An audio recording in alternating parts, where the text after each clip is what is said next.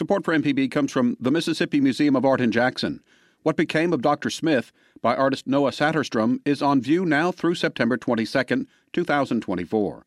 Learn more at msmuseumart.org. This podcast is a local production of Mississippi Public Broadcasting. It's made possible in part by contributions from podcast listeners. Please consider making a contribution by going to the Donate Now tab at mpbonline.org. Thanks for your financial support. Hello and welcome to the Arts Hour. I'm Larry Morrissey with the Mississippi Arts Commission. This is the Arts Commission's weekly turn at the microphone here at MPB. And over this past month, we have been honoring and learning more about our Governor's Arts Awards recipients for 2024. And the ceremony is coming up on February 8th. It'll be at the two Mississippi Museums in Jackson, and it's open to the public, so please come on down. If you want to learn more about the particulars of the event, you can go to our website, the Mississippi Arts Commission, at arts.ms.gov. But that said, we are now going to talk with our Lifetime Achievement recipient for this year, Mr. Earl Poole Ball. Earl, welcome. Good to be here, Larry. Thank you so much, and congratulations on your award. It's very well deserved. Thank you so much. It came as a surprise to me. I'm just so thankful. So we're going to dig into your career as a musician and a producer and a performer that spans back, and so many people you've worked with over the years. But maybe just for people who are like, you're a native of the Foxworth, Columbia, Mississippi area, I think Marion County. Is that correct? Yes, I sure am. And so give people just, if somebody met you on an elevator and they said, "What do you do, Earl?" How do you describe yourself to them? Well, let's see. At present, I would just say, well, I'm a piano player and singer, because that's what I'm doing right now.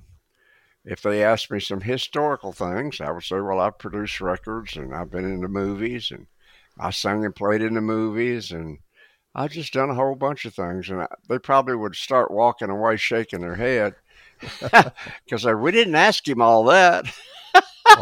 We just want to know who he was because he looked strange. Or they would say, I can't believe that he actually did all those things. Yeah. But that's the amazing thing. That's some homeless guy making all that up. That's what they say. So, Earl, you are a native of Marion County. You're now you've been in Austin, Texas for many years, but you've been all over the world. Yes, I live now here in Austin. I've been here for 23 years. Yeah. And I've gone back. I went back and forth many times to visit my mom, who lived in Foxworth and in Columbia. But I've been here now in Texas for 23 years. I do go back there. I'm looking forward to going back and visiting my friends in Marion County, maybe sometime this year. I would have been there already, except the COVID came up and I quit traveling much around COVID time. Sure, that's understandable. So for people who, and we're going to talk about all of this as we go through the interview today, but you had a long association with Johnny Cash, playing in his band for over 2 decades. You worked with tons and tons of legendary musicians, like including Graham Parsons, Buck Owens, Merle Haggard, Yeah. and then also had this side film career as well, which is quite amazing. So before we get all to that, I just want to kind of get back to where it all started. And you talk a little bit about kind of growing up in Marion County and kind of music in your family and kind of how you first caught the bug. Wow. Well, let's see. My aunt Catherine Ball, she was married to my father's brother. And she was my aunt by marriage. She taught music in Foxworth there. She was also the music director of the Foxworth First Baptist Church. And so my mother wanted me to take some piano lessons. She said, I said, Mother, I'd rather be out there playing ball with those guys instead of practicing the piano. And she said, well, son, if you would just learn how to play the piano, you could be popular at parties. That's the line she shot me. I said, well, okay.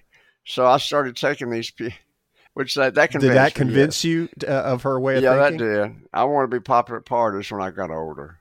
So I took these piano lessons, and I grew to be able to play in church, and then I learned how to play with songs on the radio. I learned chord structure, And it wasn't long after I learned that I got to play in a local band with Tim Gillis and a bunch of other boys in Foxworth there and in Columbia. We played the Marion Theater a couple of times and on the Courthouse Square and at the VFW and the American Legion and places like that. But not that many places to play around there. So we did that, and so I got to thinking I'd like to expand this while I was in high school. And I got to thinking I would really like to play on television, and there was two shows: Farmer Jim Neal up in Jackson, Mississippi, and there was the Jimmy Swan Show there in Hattiesburg, Mississippi. The Farmer Jim Neal show was something that my friend Frances Neal, who was related to him, I think his niece, she got me on that show up in Jackson. I'd go up there maybe once every few months and sing on his show. And then the Jimmy Swan show over in Hattiesburg, Bobby Enlow, who's a local guy there in Foxworth, he said, man, I'm going to tell Jimmy Swan about you, and maybe you can get on our local TV show that we do on Thursday nights. And so he did. And I went over and auditioned for Jimmy Swan in his radio studio there and played some songs. And so he hired me, and I started every Thursday night playing on local television in Hattiesburg. It's the Hattiesburg Law radio station, WDAM, and it was sponsored by Red McCaffrey. Red McCaffrey's grandson was Eddie Hodges, and I met Eddie Hodges there. Later on, when I moved to California from Texas, Eddie Hodges helped me meet people out in California. So anyway, that's down the line a little ways. But anyway, that's how I got started in Foxworth. I took my piano lessons there and hitchhiked to Hattiesburg and rode the bus to Jackson. Sometime I hitchhiked to Jackson. It was back when you could hitchhike without fear of killing people. People would pick you up without fear of being assailed, you know. That was years ago when you could do that. So I don't know how I got into all that, but it was fun to do that. I met a lot of nice people. Who were some of your early heroes in terms of piano players that you listened to or that you were trying to emulate? Well, I listened to Dale Wood on the Grand Ole Opry, and then I listened to the Nashville records, and I didn't know at the time who all was playing on those. Somewhere and a little later on, I learned about Floyd Cramer and Pig Robbins, but that was when I was Floyd Cramer. I learned about when I was like 18.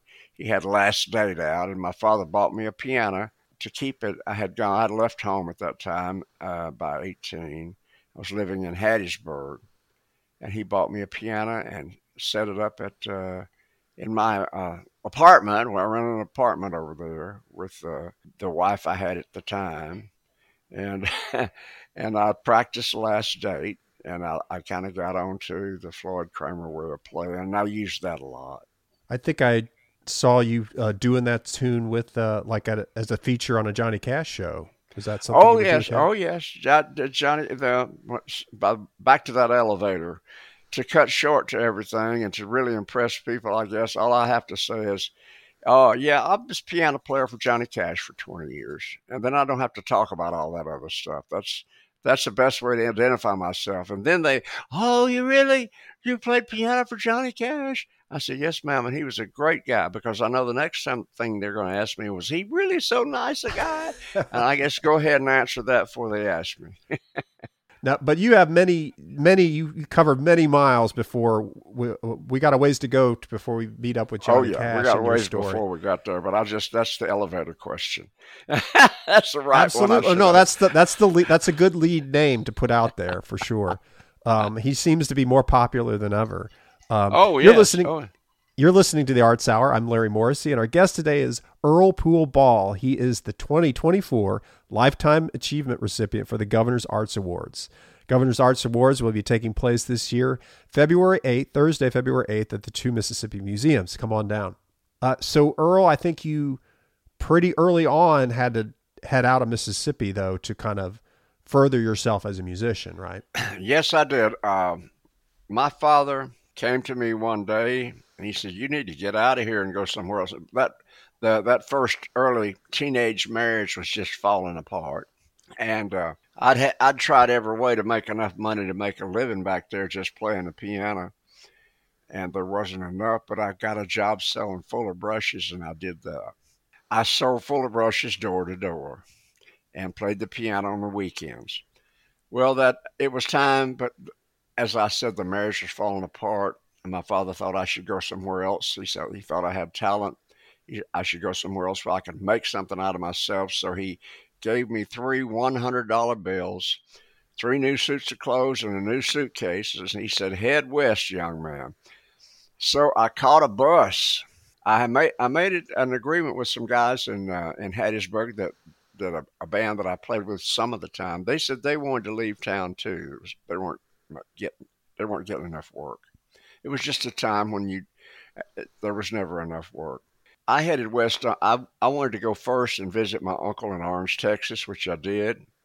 It was my father, another one of my father's brothers. I spent a week there, and then they came through. These other guys from Hattiesburg, Danny Ray and his brother, and a couple of other musicians. They came and they picked me up at my uncle's place in Orange, and we drove on to Houston.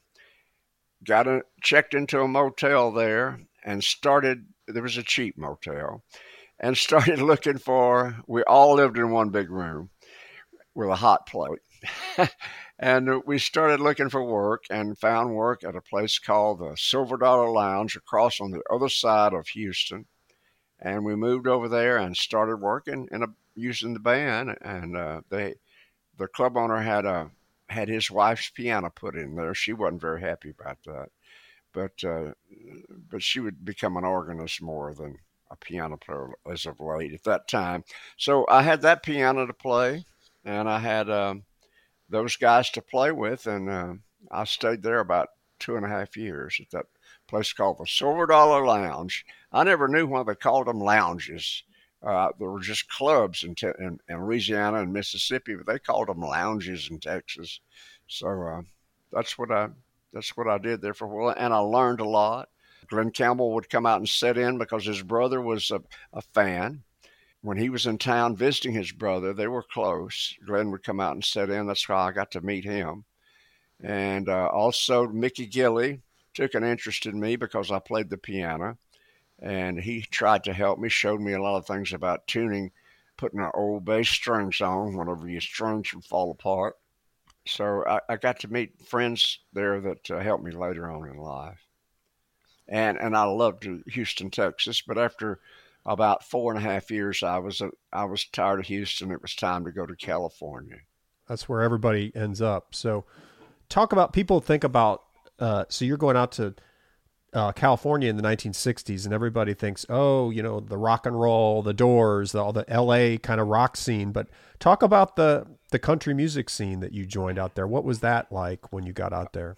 Well, I had a friend out there by the name of Dick Stubbs that I had met in Houston. He was a steel guitar player, and he put me in his band. I got to play in his band for a while. And then I worked with Vern Stovall for a while. I started working my way in from the San Bernardino, Fontana area on into L.A., and it was a busy scene at that time. There were a lot of Okies and Arkies there, descendants of the people that came in from the Dust Bowl, and they loved country music, so it was plentiful. Those people are not there anymore, but they were there then. So there was a lot of country music work. I put together, actually it was bequeathed to me, all-night jam session on Fridays and Saturday nights by Vern Stovall, who moved to Texas. And he had worked with him a bit. He was quite a good songwriter, and he had a hit record, and he moved to Texas. Gave me these jam sessions, and on these jam sessions, we had all the people from as far north as Oxnard, as far south as San Diego, musicians that just wanted to come and drink coffee and play their own music, and they loved to get in and play with each other. It became like a social thing and a musical thing at the same time. It would start around 3 a.m. in the morning, go to around 8 or 9 the next day, sometimes to 10 o'clock. And I did that on the weekends, plus play at the Palomino Club in North Hollywood. And that's where I got to meet Graham Parsons. And was that the jam sessions? I think that there were different types of musicians? It wasn't just country musicians that came to that, or what? We had jazz musicians, and we had country musicians, and we had some bluegrass musicians, and we had some rock and roll musicians, and the whole thing was to get those musicians of their different types. They didn't get to play with one another all the time, but I always tried to group the different kinds together. So I might have a jazz musician from one band and a jazz musician from another band that were really great. They never got to play together. They could wind up jamming it at this jam session. Plus, the country people were the same way, and the bluegrass folks, and then there were a lot of great singers that were there that were just getting started. And my band would sometimes back them up. A lot of good country singers, female and male. And so it was. I had a great, unusual kind of band of my own. I had a rock and roll bass player and a old time big band drummer and a jazz guitar player and Wow. me. And we had fun. We had fun. Those are great guys. Some of my best days. I was going to say, I it must have been a great introduction to kind of the wider music scene in LA as well, to have all those people coming through to meet them and get a sense of who they were and that. Yes, it was, and that helped me, gave me a leg up on, it gave me a chance to meet so many more people than I would have otherwise. Yeah. If I was just playing in one place. One name that comes up that I saw, who I remember from like kind of reading in the history of country music, somebody that I think had a big influence on kind of your trajectory, was the musician and producer Cliffy Stone, who I saw that he kind of helped you out, and I just wanted to maybe tell a little about him and how he kind of changed your direction as a musician.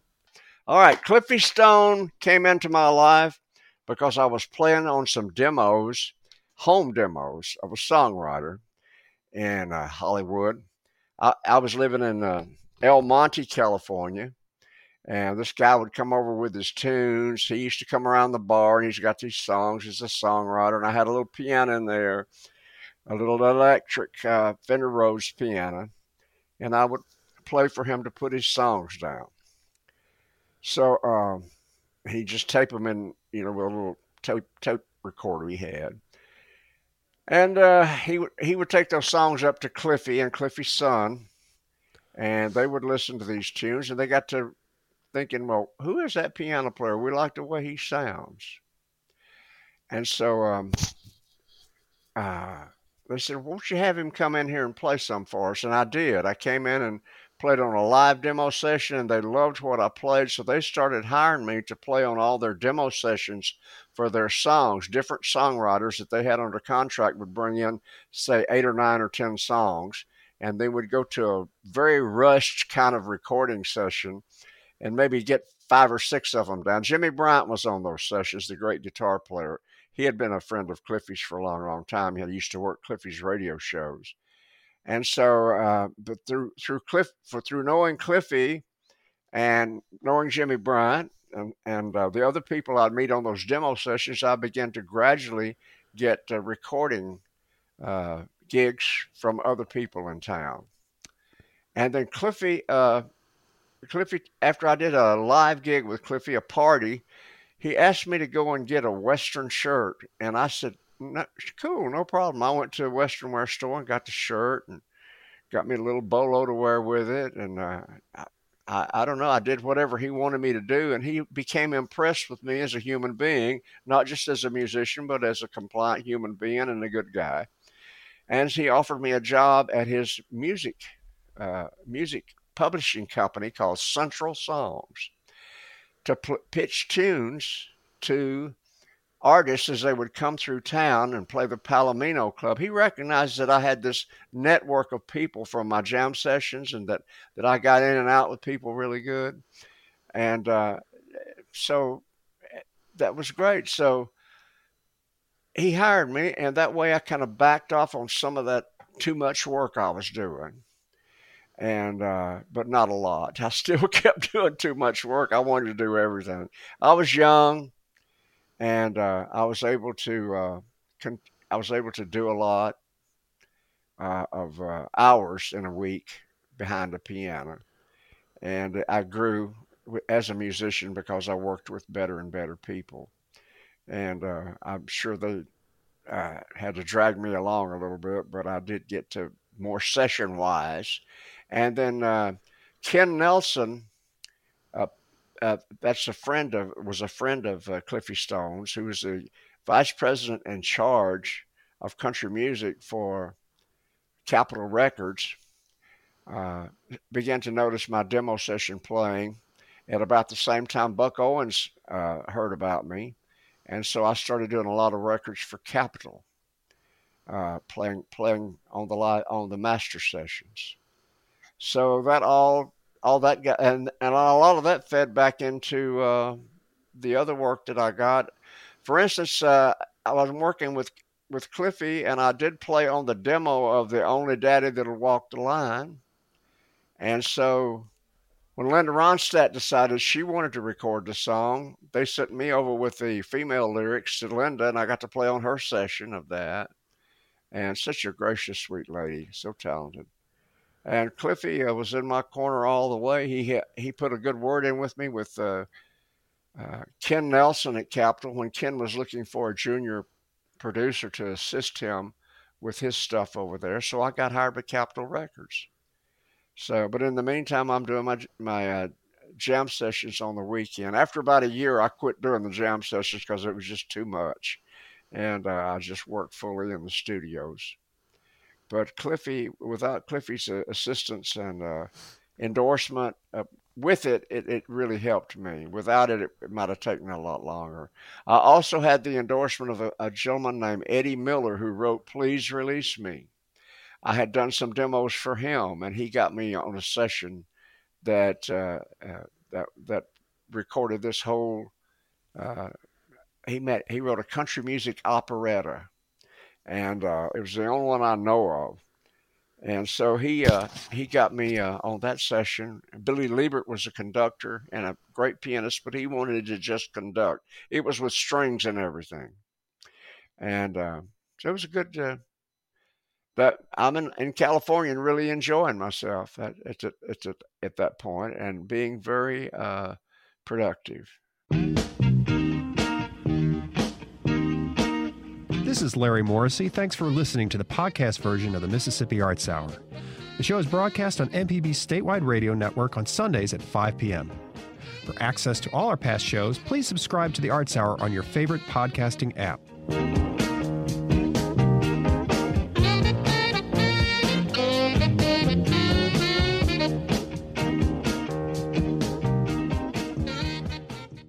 Deep South Dining is the show all about the culture of Southern flavor, from fried chicken and collard greens to shrimp and grits and a glass of sweet tea. Subscribe now to the podcast using any podcast app or download our MPB Public Media app. This is an MPB Think Radio podcast. We're back on the Arts Hour. I'm Larry Morrissey with the Mississippi Arts Commission, and as part of our upcoming festivities for the annual Governor's Arts Awards, we're talking to each of the recipients over this past month, and today we're talking with our Lifetime Achievement recipient for this year, Earl Poole, musician, producer, performer. And so, Earl, you're out in California, and you're working in a lot of country music sessions, but then you meet this wild-haired rocker, Graham Parsons, who legendary people know for now, but he was just getting his start back then. And so tell me about how that came about. Well, Graham came out to my jam sessions, and I didn't really know who he was, but I was wide open to everybody coming up and sitting in, and long hair didn't bother me. I think it bothered some people, but it didn't bother me at all.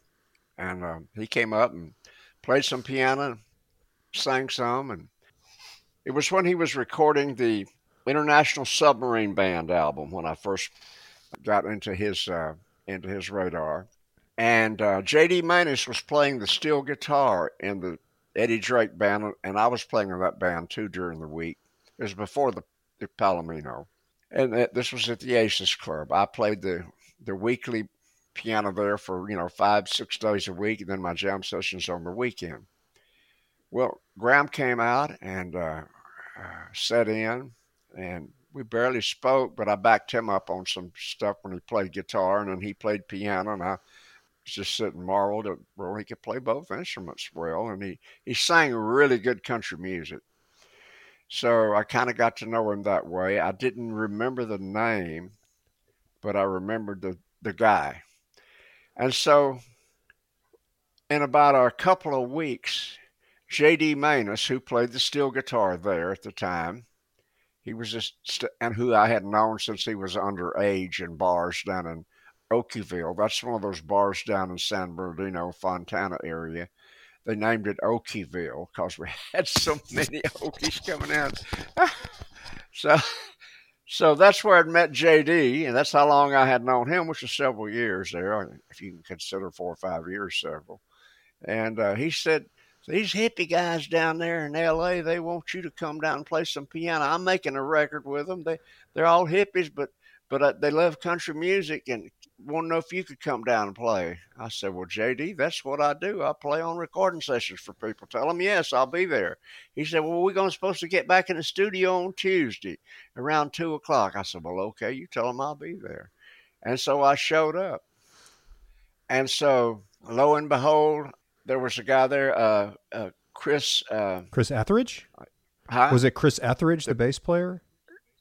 Chris Etheridge was on bass from Mississippi. Yeah. And such a beautiful guy. We hit it off right away. And he talked kind of fast like this, kind of low and kind of fast. He was great, though. Wonderful bass player, wonderful guy. And Graham, and then he had a couple other people. I didn't know exactly who they were, but they were nice. They were all nice people. Susie Jane Holcomb was the producer lady, and I knew her through Lee Hazelwood, who used to come out to the Palomino Club on Monday nights when I did have a Monday night at the Palomino Club while I was doing the Aces. That was part of my overworked work, being everywhere at once as I could be. Actually, the key to my success might be just being everywhere at once as often as you can be. If you're young enough and can keep up the pace, it's good. Now, the International Submarine Band was a record put out on Lee Hazelwood's label. Yes, it did come out on his label. Did you have any, beyond this, I'm just curious about your connection to Lee Hazelwood and if you had any kind of interactions with him. Well, Lee Hazelwood used to come to the Palomino a lot, and the first time I met him was on one of my Monday night shows, which was before Graham, I think. I remember we sat there both and said to each other, says, he said to me, he says, you know what I can't understand is why Glenn Campbell isn't a star. That was his comment of the night. He didn't talk a lot, but he did talk. He liked me and I liked him. In fact, my second ex-wife went to work with him when we split up. Well, she had to have a job. So anyhow, but at this time I didn't know him quite that well. Anyhow, on this International Submarine Band, I think Glenn Campbell had played on one of the tracks, and Joe Osborne had played on one of the tracks. Graham was supposed to have a band, but he didn't really have a band. He had like one or two of the old band left hanging in there with him. But he used some session people like me and JD. But one of the guys or two of the guys were still in the band that were songwriter friends of his that they wrote tunes together. So it was on the drums for the International Submarine Band was a drummer that I had met in Las Vegas on my way to California. Actually, I'd gotten to California and I was playing at the Fontana club called Okieville. Dick Stubbs, like I say, he gave me that job there. And Eddie Hodges, I had gone and visited with Eddie Hodges, and he gave me the number of this place. We were doing this show in a deserted mine shaft in Las Vegas that Eddie had been a guest on, and he told the producers that they needed a piano player because they didn't have one. And so they called me, and I went over there and recorded for about 2 weeks on this Country A Go-Go. This is the thing I missed when I was talking to you about San Bernardino before I went to the Palomino Club. So the drummer that was on that session happened to be the drummer that was on Graham's session. I met that guy. That's kind of highly coincidental.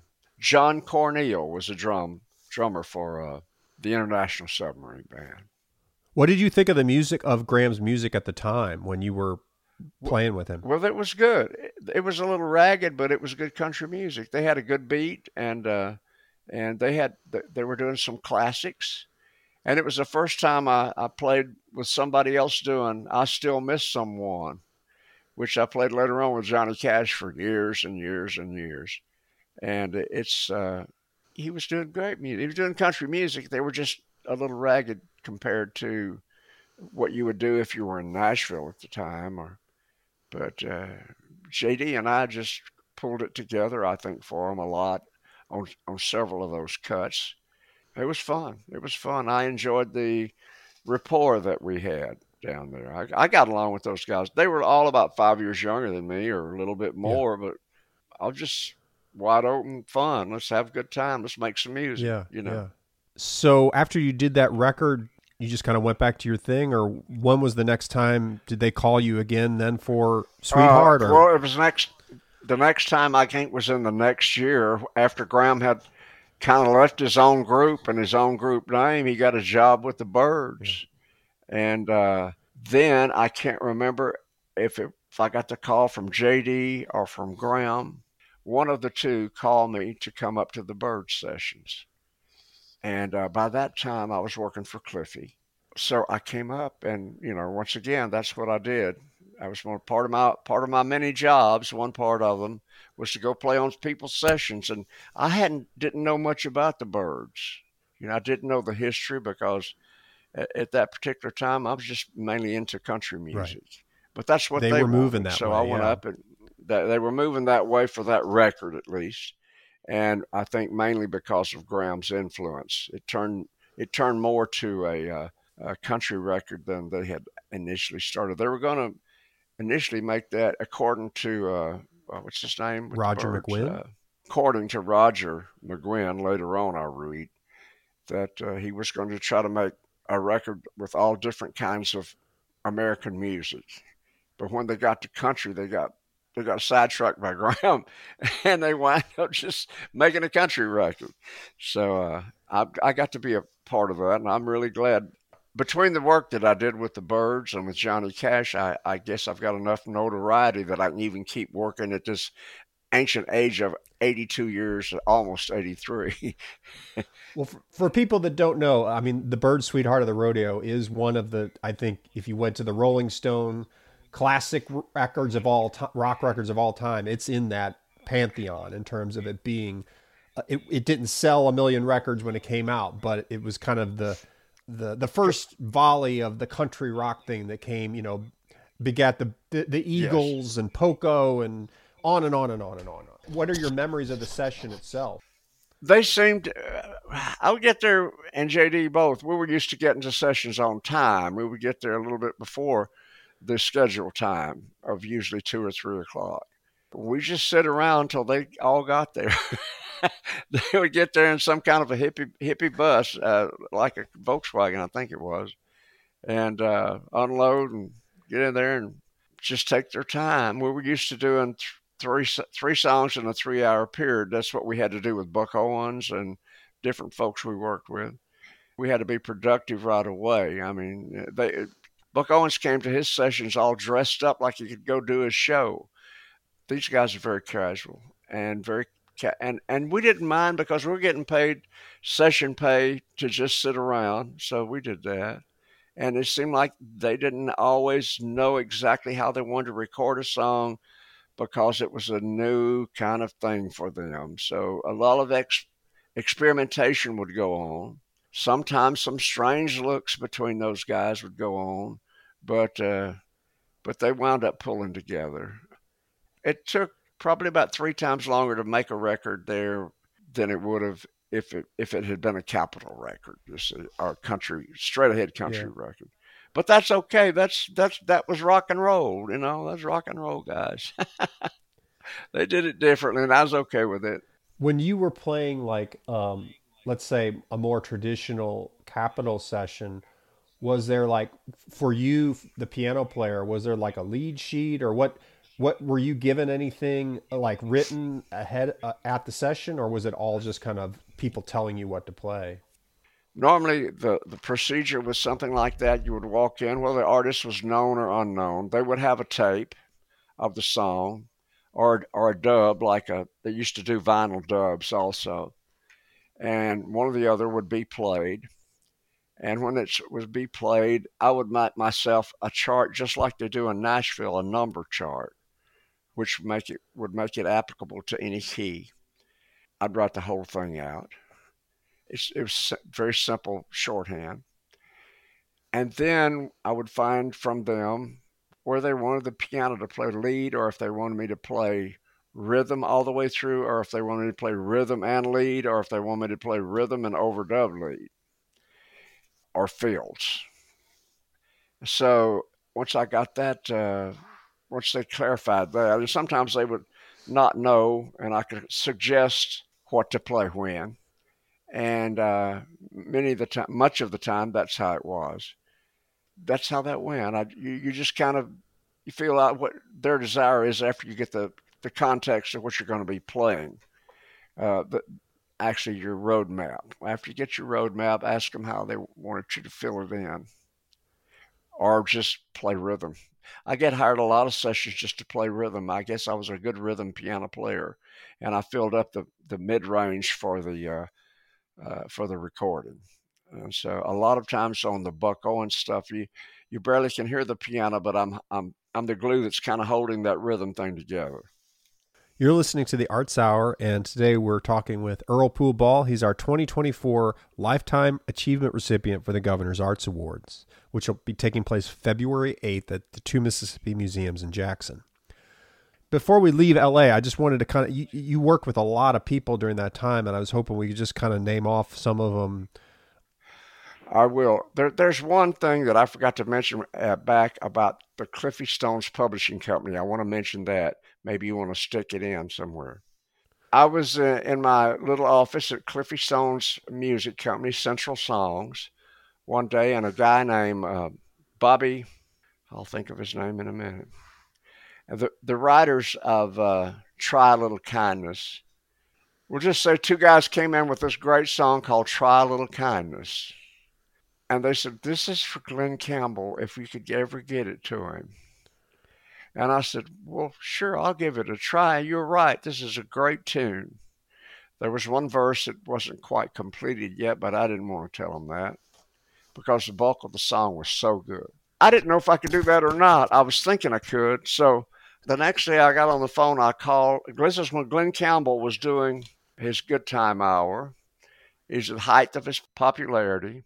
I called over to CBS, the TV show, and I said, hello, ma'am, my name's Earl Poole. I work for Cliffy Stone Central Songs. Well, Cliffy Stone rang a bell with her, I think. I know it did with Glenn because he and Cliffy had done a TV show together back a long time ago, back when Cliffy was producing television shows. He did the Tennessee Ernie TV shows, you know. Anyway, so would you please tell Glenn that I know him from Houston? I work for Cliffy Stone, and I've got this song for him that I think he would just love to hear. And she said, okay, I'll pass it along, and I'll get back to you. And I thought, well, that's the end of that or not. And so about 2 hours later, I get a call back from this lady. And she says, well, Mr. Campbell just loved to see you, and here's the time of day next week. Tell you come on over, bring that song. And I did, and he and I finished up that little verse that wasn't quite finished yet. We did that in his office. We did it in the whole visit took 30 minutes because he and I were both really good at doing that. and it was so good to see him, and he recorded it about 6 months later, and it came out the next year, and it sold a whole bunch of records, and it's still a very classic song. A lot of people still do it today. Try a Little Kindness. I love that song. Now we'll get back to people I've recorded with as a piano player. That's where we're going to be. So you may have to jump this stuff around a little bit. I don't know if you want to. Yeah, I'll work it out. Among the people I played with at Capitol, they were always an interesting couple to play with, was Johnny and Joni Mosby. The Mosbys, they sang good. She sang exceptionally good, and he harmonized with her. I made 3 albums with them. I recorded a thing, one of the very first records I recorded at Capitol at the studios. I don't know what label it was released on. I think it was released on a different label, but it was the lady called Mrs. Miller.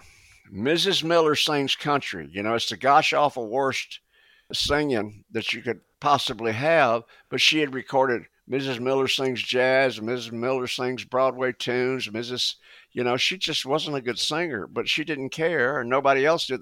They buy her records for party records to have her sing, but I played some great piano on that. I just loved it.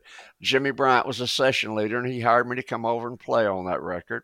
And he had some really, really top drawer musicians in town that I got to meet on that session.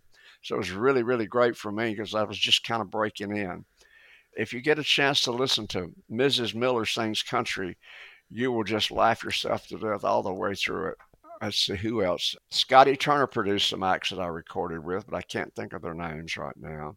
A few of the names that I was thinking of was like Michael Nesmith and Phil Oakes. Oh, Michael Nesmith. Oh, my God. Why didn't I think of that right away? Michael Nesmith, I recorded with him. I recorded it's the First National Band thing, that record, which was the first record that he recorded after he left the Monkees. And my old buddy, Red Rhodes, the steel guitar player, was the session leader on that. And he had recommended me to Michael. And Michael had heard of my recordings with other people. And I got to record that record, and it was just so much fun working with him. He's such a loose dude. Of course, if I had his money, I'd be a pretty loose dude myself about that time.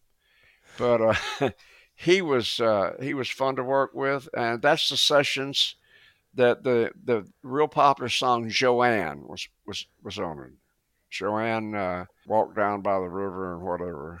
I just can't say enough good things about Michael. I didn't get to do the second and third albums of that series because I'd already been sent to Nashville by Capitol Records. But I did get to do that first one, and I just love it.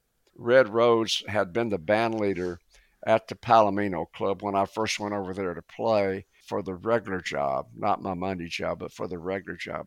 And he became a dear friend. He remained a dear friend up until his death. Well, also, because this will flow right into that, Red Rhodes got me on the session for Don't Bogart That Joint, My Friend, by the Fraternity of Man. That's me playing the piano on that song of Don't Bogart That Joint, My Friend, which became quite popular at the time with a certain set of people. And I did some work with Merle Haggard a little bit, but it was a production situation with me and Merle mainly. Assisted him and his manager, Fuzzy Owen, in producing the tribute to Bob Wills. It was called the Tribute to the Best Damn Fiddle Player. Yeah, I remember that record, yeah. I have full production credit on that, so I'm real happy about that.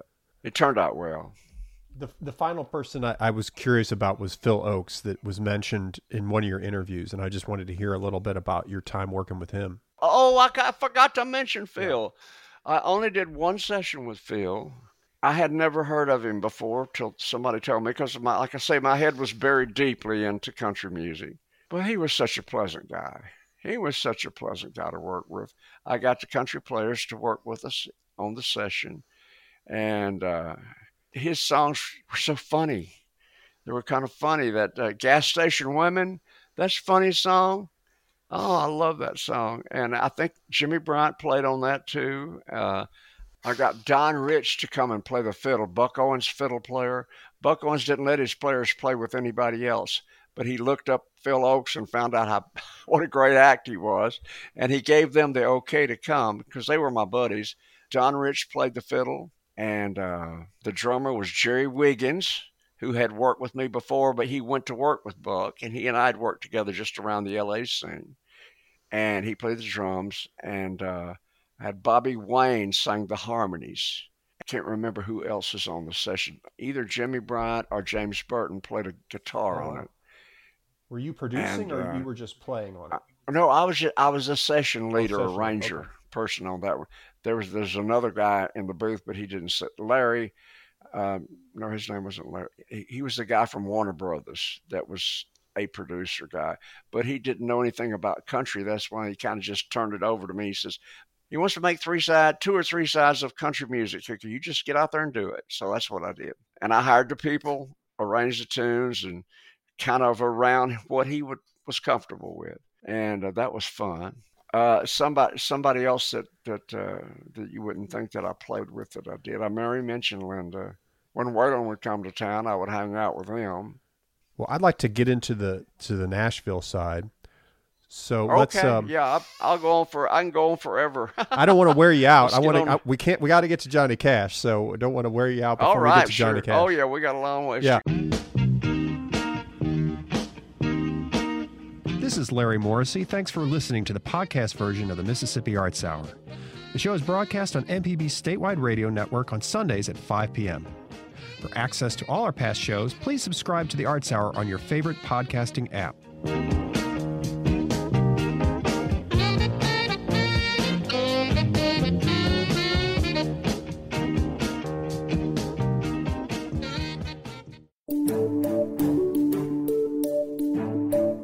Hi, I'm Dr. Jimmy Stewart, Professor of Internal Medicine and Pediatrics at the University of Mississippi Medical Center.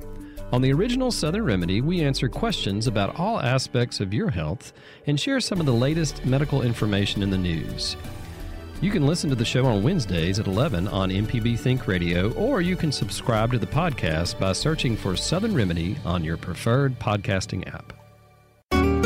This is an MPB Think Radio podcast. We're back for our final segment on the Arts Hour today. We're talking with Earl Poole Ball. He is the 2024 Lifetime Achievement recipient for the Governor's Arts Awards. Come on down and meet Earl and come to the ceremony on February 8th at 2 Mississippi Museums. So, Earl, when we last left, you were in L.A. working with Everybody and his brother, but then early 1970s, Capitol decides to send you to the center of country music, Nashville, Tennessee. Yes. How did that come about? Well, Freddie Hart had been dropped from Capitol Records. He was signed to Buck's production company. They had fulfilled their obligations, and his last record that they put out on Capitol Records was not a hit. So they were going to let Freddie go. Ken Nelson didn't have any. He thought Freddie was washed up, and of course he thought that a lot of the world was washed up. But so Freddie had no label, and there was this DJ down in Atlanta that loved Freddie's last album that had been recorded that was released, and it had a song on it called Easy Loving. And he kept telling the promo man down in Atlanta, where the head promo of Capitol was for country, he kept saying, "You guys are stupid. You need to release this Easy Loving as a single." And he kept playing it like it was a single. And he kept getting calls for it. And he kept playing it and kept playing it. And finally, the head of promotion showed up. The head of promotion called Ken Nelson and says, "Listen, we need to do something about this Freddie Hart record because it's so hot. I mean, they're playing it. It's not even a single." And Ken would say, well, I can't do that because he's not with the label anymore. He's not with Buck's company anymore, blah, blah, blah. And finally, Ken yielded to make his promotion man happy. So they finally put this record out as a single. And the response was overwhelming. It became a monster hit. But by this time, the gentleman, George Ritchie, who later married Tammy Wynette, and that's a whole other story, George Ritchie had left Capitol Records. He's the one who produced that song. He had left Capitol Records and had gone to work for Columbia. And Larry Butler who was the other producer at Capitol Records in Nashville, had given his notice too. He had a deal somewhere else, also at Columbia, because they were friends with Billy Sherrill, and he hired them both. And Capitol had no A&R person there at all. And so here we got this really big hit with Freddie Hart. So they didn't know what to do. So Ken, I think he wanted to hire Cliffy Stone's son to be his associate junior producer because they go way back, and he and Cliffy were real good friends. But he didn't want to fire me. He liked me a lot. He liked the fact that I could pull things together when needed.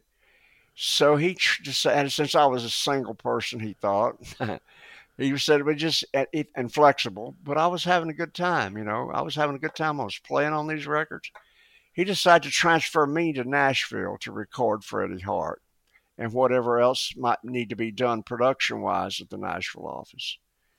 And so he did. And so I moved to Nashville, not wanting to go to Nashville, really wanting to stay in LA. But I figured, well, you know, actually the main part of this business I'm in is in Nashville. So I shouldn't fight this. Although I'm going to miss all the little rock and rollers I play with back here, all my friends that I like to get out and jam with. I'm going to miss all that.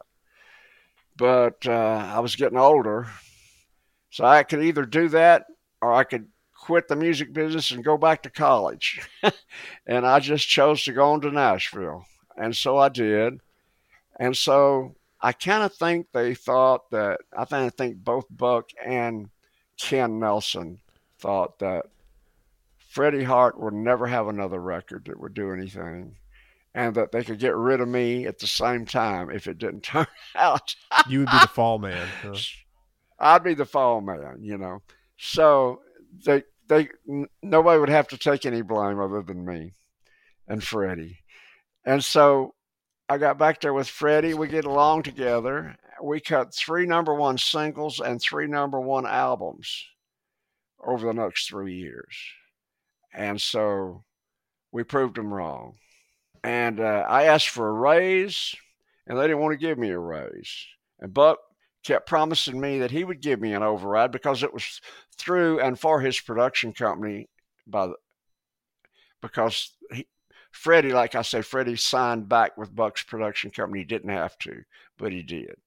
So I'm looking to Buck to get, because I'm getting overrides on this other stuff I'm doing, but I'm not getting anything back from Buck. And then he promised me through 3 hee-haws that he would pay me. Well, he didn't. So I decided that I needed to do something else. I told him I couldn't do that. I was going to do my other things there. And I met Johnny Cash around that time. I played a demo for Harlan Howard on some songs that were sent over to Buck. And I also played the demo of One Piece at a Time.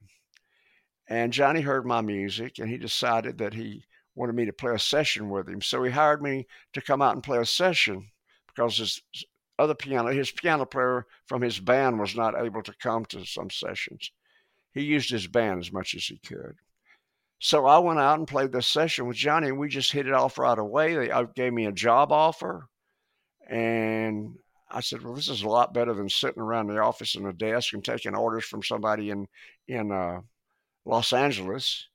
So I left that one situation and went to the next one, went on the road with him, and I traveled and did 20 years, traveling, doing television, being in the movies, this, that, and the other, you know. So it was beautiful, wonderful family people. It's just like any family, up and down, in and out. They have their problems and their disagreements, but they pulled together, and I enjoyed it. It was my day job for 20 years. How many shows a year were you guys doing then? You know, kind of in that early time period. I think we're doing like 110, 120, and then it settled into like around 100 or 85 or 90, and then it got down to around 50 or 60.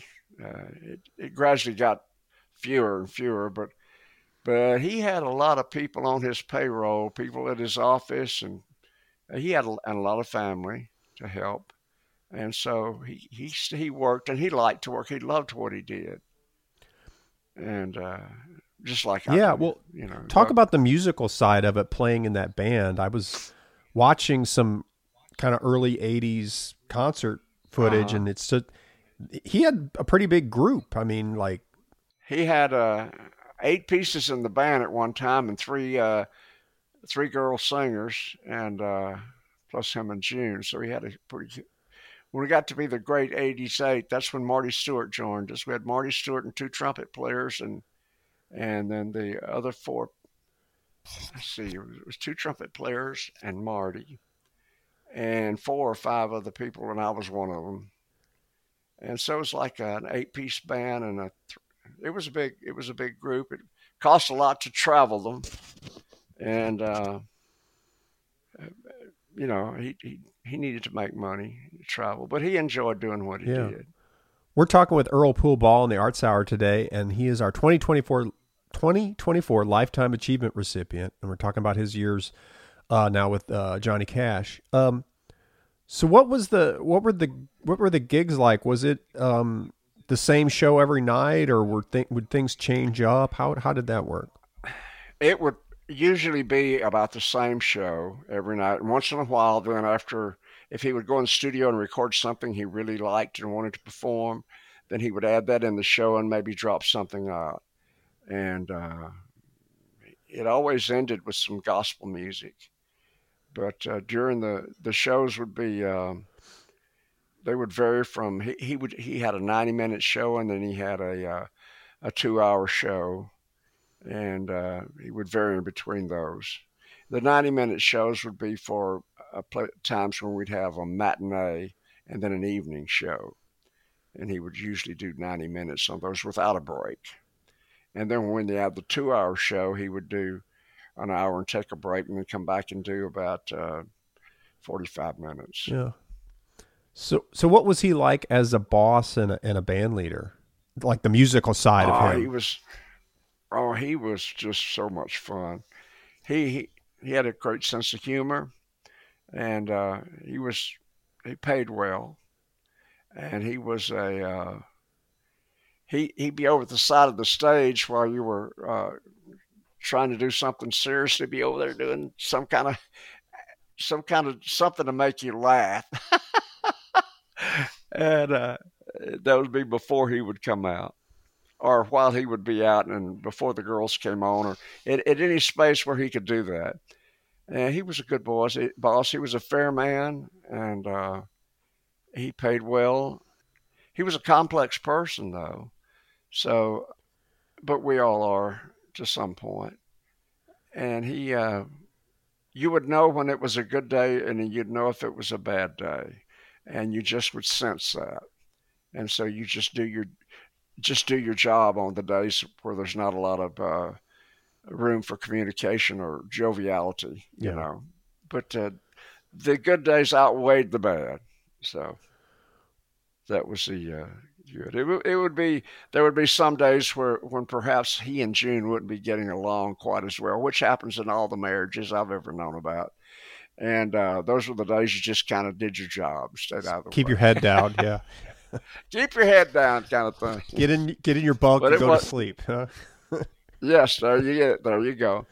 And we stayed in some really nice hotels, and we had good food to eat. And sometimes I'd ride on the bus with John and June, and there was a lady that wardrobe mistress that was a holdover from the television show. A very nice lady named Goldie. They called her Goldie because she had a gold tooth, I guess. And and we would there would be some nice food on the bus. They'd cook, and Johnny made the greatest campfire coffee. Really wake you up. And June made a thing called stuff, which was with marshmallows and whipped cream. I can't remember which, and fruit. And it was a really, really good snack or dessert. And it was a nice night. But mostly the band would drive in Lincoln Town cars, 3 to a car, and that was most of the time. And we would get someplace and we'd lay down, we'd go to sleep for the afternoon. We'd leave in the morning and go to sleep the afternoon and get up and do the shows that night. And next day we get up and drive to the next place. We would fly into a town, say Atlanta, and then we would work clusters. It would be shows all around there, maybe 5 or 6 out in the region in different towns, and then we'd go in and play the Fox Theater or someplace like that in Atlanta. I think it's the Fox, is it? We play the big theater there. And then we fly to the next big place, and we worked 4 or 5. We would usually be out for about 10 days to 2 weeks working shows. I was wondering about kind of like, and he also toured internationally, and I was watching a show last night. I think it was from like Wembley Stadium, just the enthusiasm of the crowds, the international crowds. Oh, yes. I was curious about what are your memories of maybe an especially enthusiastic country or city or. Well, people were really, really enthusiastic in Prague that we talked about where you saw the last date version. They were very enthusiastic there. I remember a guy backstage who was able to get back there. He said, please tell Mr. Cash we're so glad he came to play our prison. That's what he said. Wow. And there was the London show. What is the name of that theater in London that we did this great show at? Is it not the London Palladium, or maybe it was? Yeah, it was a great show. We'd play over in Europe maybe once every year or something, and it got down to like once every other year. Germany was really, really responsive. The crowds in Germany, because Johnny could speak a little German because he'd been in service over there in the Air Force, and so he would address the crowd in German. Oh, and they just loved that. And a lot of German fans over there. Big fan club in Germany. And England was just great too. Ireland. One of my favorite memories was whenever we were in Ireland. They because we were going to play a show that was close enough to the front there where they were battling each other, north and south. They declared a ceasefire for a couple of days so we could get into town and do the show and leave. They quit the battle. And he wrote a song, by the way, called I close my eyes and listen to the emerald of the sea.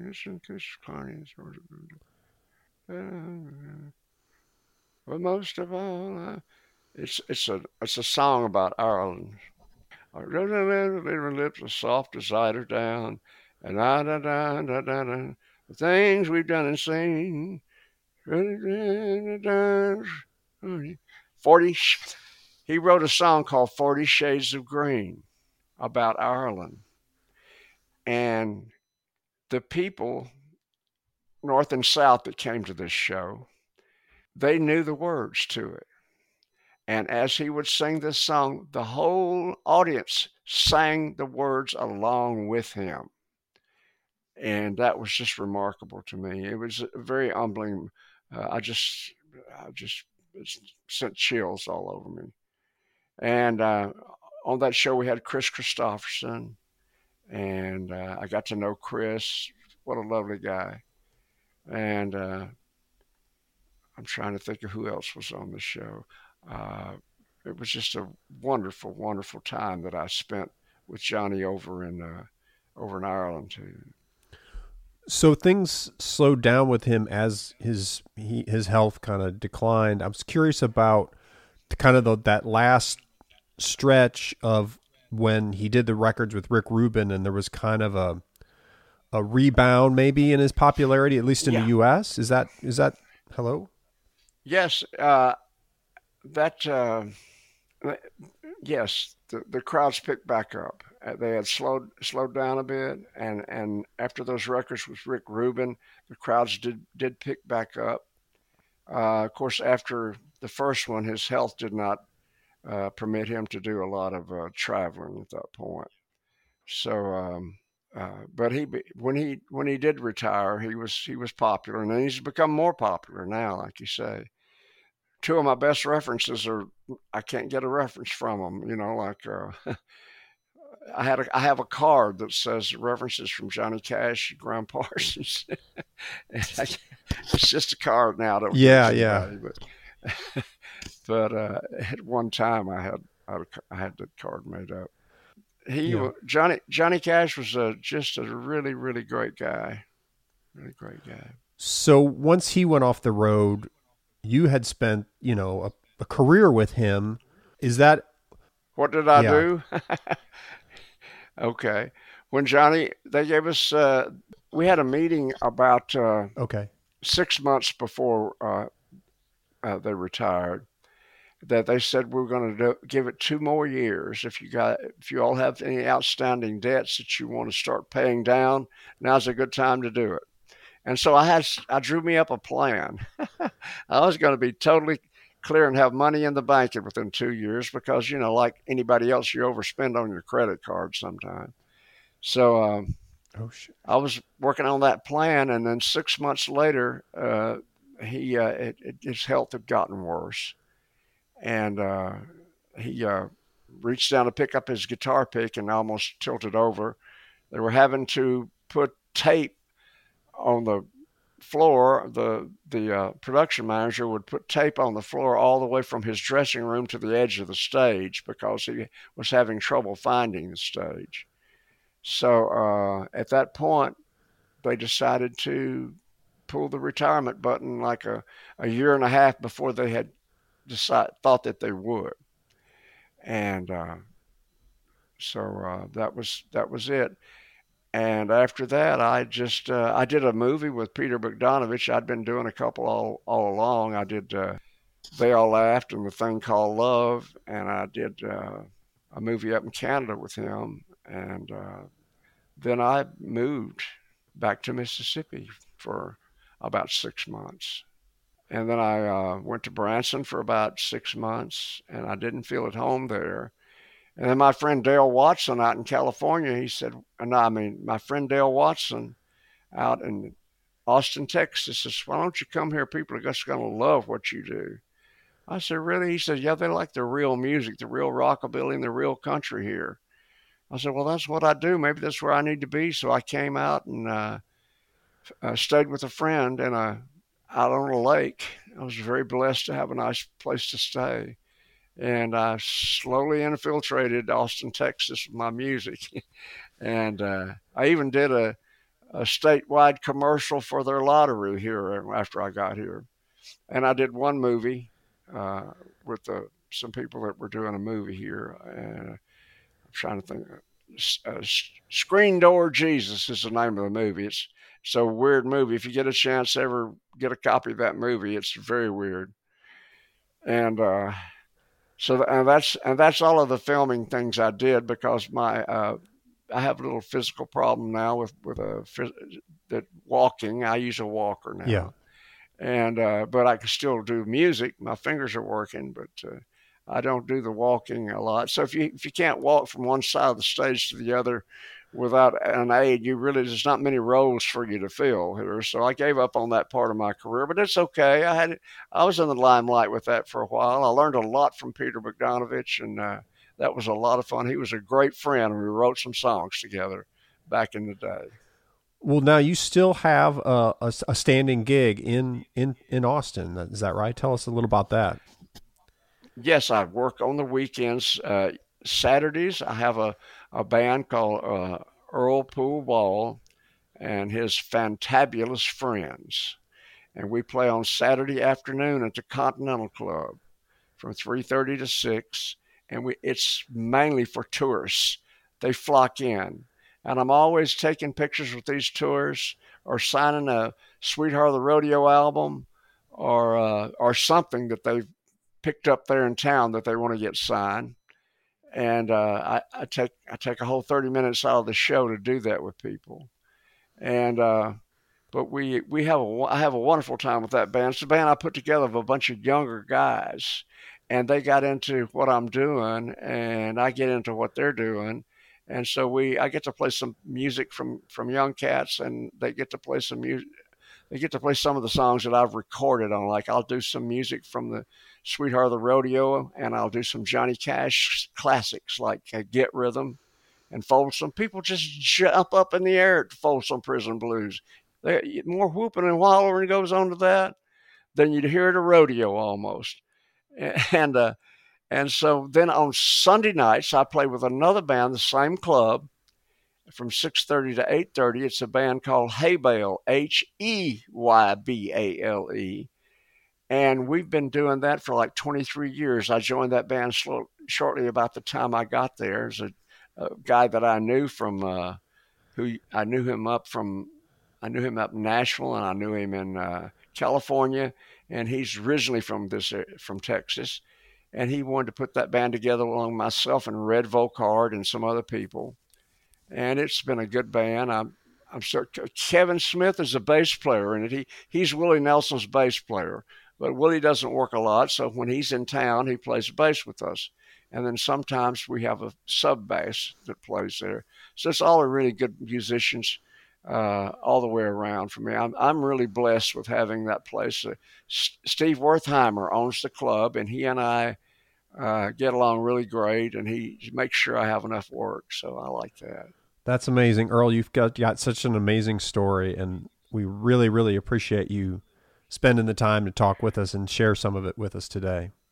Oh, there's so much there, and I appreciate you listening to it, and maybe the folks will be prepared to. I look forward to seeing a lot of the people come out. So thanks again for joining us. We really appreciate it, and please come out and meet Earl in person. He's going to be at the annual Governor's Arts Awards that will take place Thursday, February 8th at the two Mississippi museums in Jackson, along with all the other recipients. Please come on out. It's open to the public, a public reception in advance. Find out more details on the Arts Commission website at arts.ms.gov. So for those of you who tuned in late or you'd like to share this show with a friend, you could go to the MPB website that's at mpbonline.org. Thanks for listening to this MPB Think Radio podcast. MPB depends on support from listeners, so if you can, please contribute today at mpbonline.org.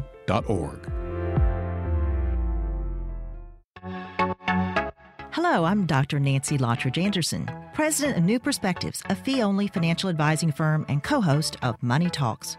For over 10 years, Money Talks has been answering your personal financial questions and sharing knowledge about money management. Money Talks can be heard Tuesdays at 9 a.m. on MPB Think Radio.